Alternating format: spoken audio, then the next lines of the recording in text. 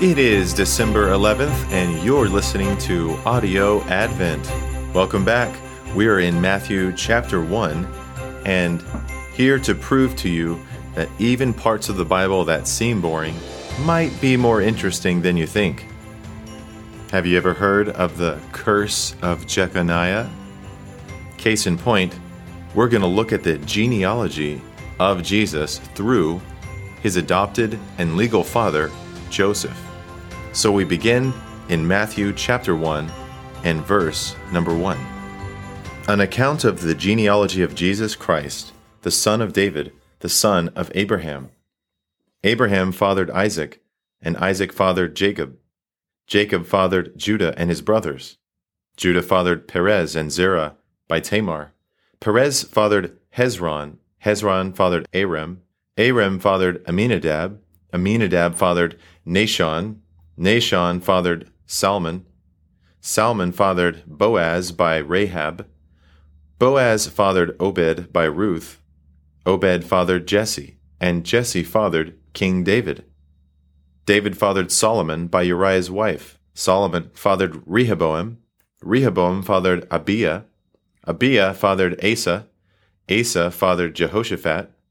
Jehoshaphat fathered Joram. Joram fathered Uzziah. Uzziah fathered Jotham. Jotham fathered Ahaz. Ahaz fathered Hezekiah. Hezekiah fathered Manasseh. Manasseh fathered Amon. Amon fathered Josiah. And Josiah fathered Jeconiah and his brothers at the time of the exile to Babylon. After the exile to Babylon, Jeconiah fathered Shealtiel. Shealtiel fathered Zerubbabel. Zerubbabel fathered Abiud. Abiud fathered Eliakim. Eliakim fathered Azor. Azor fathered Zadok. Zadok fathered Achim. Achim fathered Eliud. Eliud fathered Eleazar.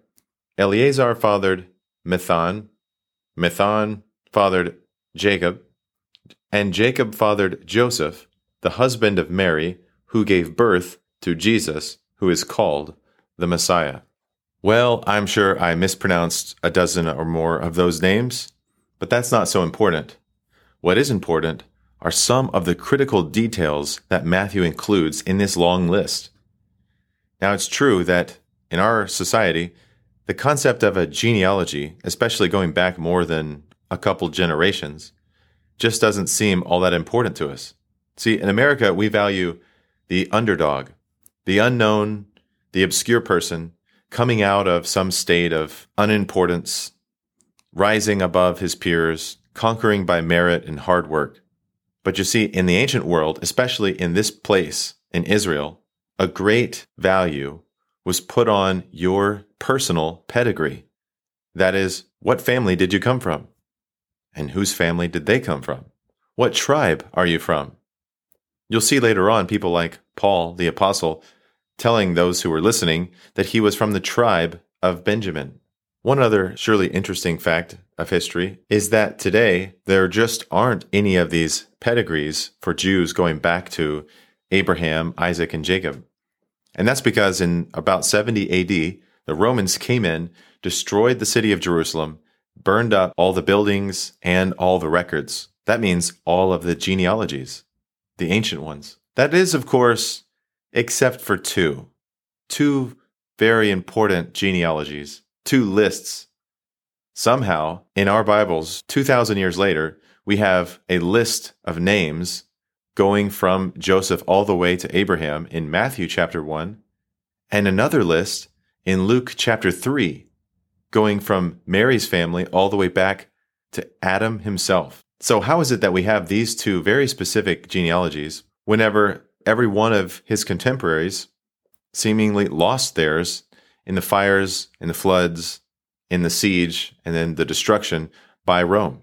Well, the answer is simple.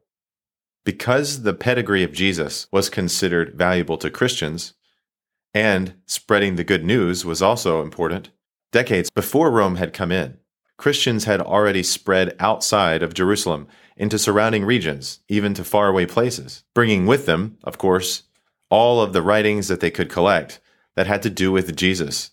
This would have included the list of his ancestry. So it is very interesting that all the other records are destroyed, all the genealogies except for those that pertain to the Messiah himself, to Jesus. But today we're just focusing on the first list, the one in Matthew chapter 1. And there are a couple of things to consider. One, like I mentioned before, is the curse of Jeconiah. But before we go there, let's first observe that this list is neatly divided into 3 groups of 14. How could this be the case? Is it just a pure coincidence? No, not exactly. The author here is dividing them up in a certain way because of the Hebrew poetic nature. In fact, someone observed a long time ago that the Hebrew name of David, having 3 letters, corresponds to the 3 groups in this list of Jesus' ancestry. But that's really not the important part. The important part are some of the names on the list. For example, we notice Rahab. In verse 5, it says, Salmon fathered Boaz by Rahab. Now wait a second, Rahab? That was the pagan prostitute in the city of Jericho. Why is she mentioned here? Or the very next phrase, where it says Boaz fathered Obed by Ruth. Now Ruth wasn't an Israelite either. She was just a Moabitess who had married into a family of Israel, but then when her husband died, she was able, because of Naomi's effort, to marry again into the family when she married Boaz. Now what does all this mean? Traditional ancient Middle Eastern, specifically Jewish lists of names, they wouldn't include or emphasize the females, the women, especially those who were not Jewish. But the list here goes out of its way to point out not just one, but multiple women here, women of questionable origin, which tells us a lot about the nature of God's compassion on those who seem to be far away from him. He often, through the ancient prophets, speaks about how he is with the lowly, the oppressed, the brokenhearted. And we see evidence of that here in the list. It's sort of ironic that the Jew who would be so invested in his own pedigree and his own religious and blood connection to those sons of David and Abraham and Isaac and Jacob, that the most important pedigree of all demonstrates that God is concerned more about faith, more about humility and the heart of a person than who they're related to. But let's go to one final point. Why is this list even important at all? If Jesus is not really a son of Joseph, then what does it matter? Well, the answer is important. Even though Jesus was not biologically related to Joseph, he was the legal and adopted son of Joseph. Joseph was called by the angel in the dream a son of David, and here you see demonstrated that his ancestry does indeed go back to David. In fact, specifically, it goes back to David through David's son Solomon. That means it goes through the royal line, the heirs to the throne. So apparently, Joseph was a legal heir to the throne of Judah and Israel. Now, he was a poor carpenter in a small village, but that's beside the point. He had the legal right. By adopting Jesus, Jesus would then have been able to inherit that legal right to the throne of David, to become the king of Israel. Except there was a problem.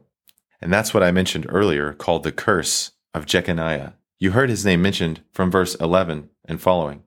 It says, And Josiah fathered Jeconiah and his brothers at the time of the exile to Babylon. There's an important chronological reference. You see, this was the time when the kingdom of Judah was taken captive by a pagan nation called Babylon.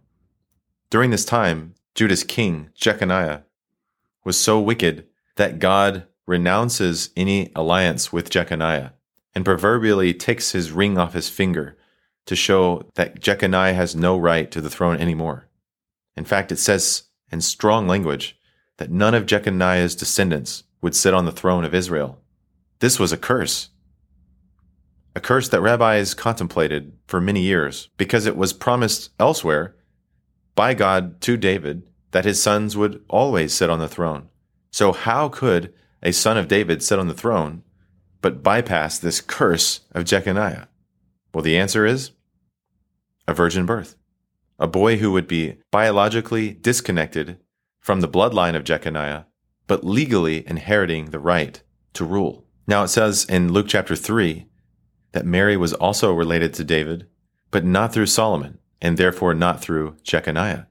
So Jesus, in his blood, was related to David, and in his legal right was related to David through Solomon. Ah, the marvelous wit and wisdom of our Creator, outsmarting again the rabbis of old, all those who stand on high hills with thick glasses, thinking they can look down their noses at those less than them. The elite among us, who with pride lift themselves up, denouncing all the things of God and the things of this gospel. Here we see God having the last laugh. There was in fact a son born, a son of David, and he didn't have the curse, but he did have the right to rule, and that is King Jesus. Like one old preacher said, "That's my king. Do you know him?"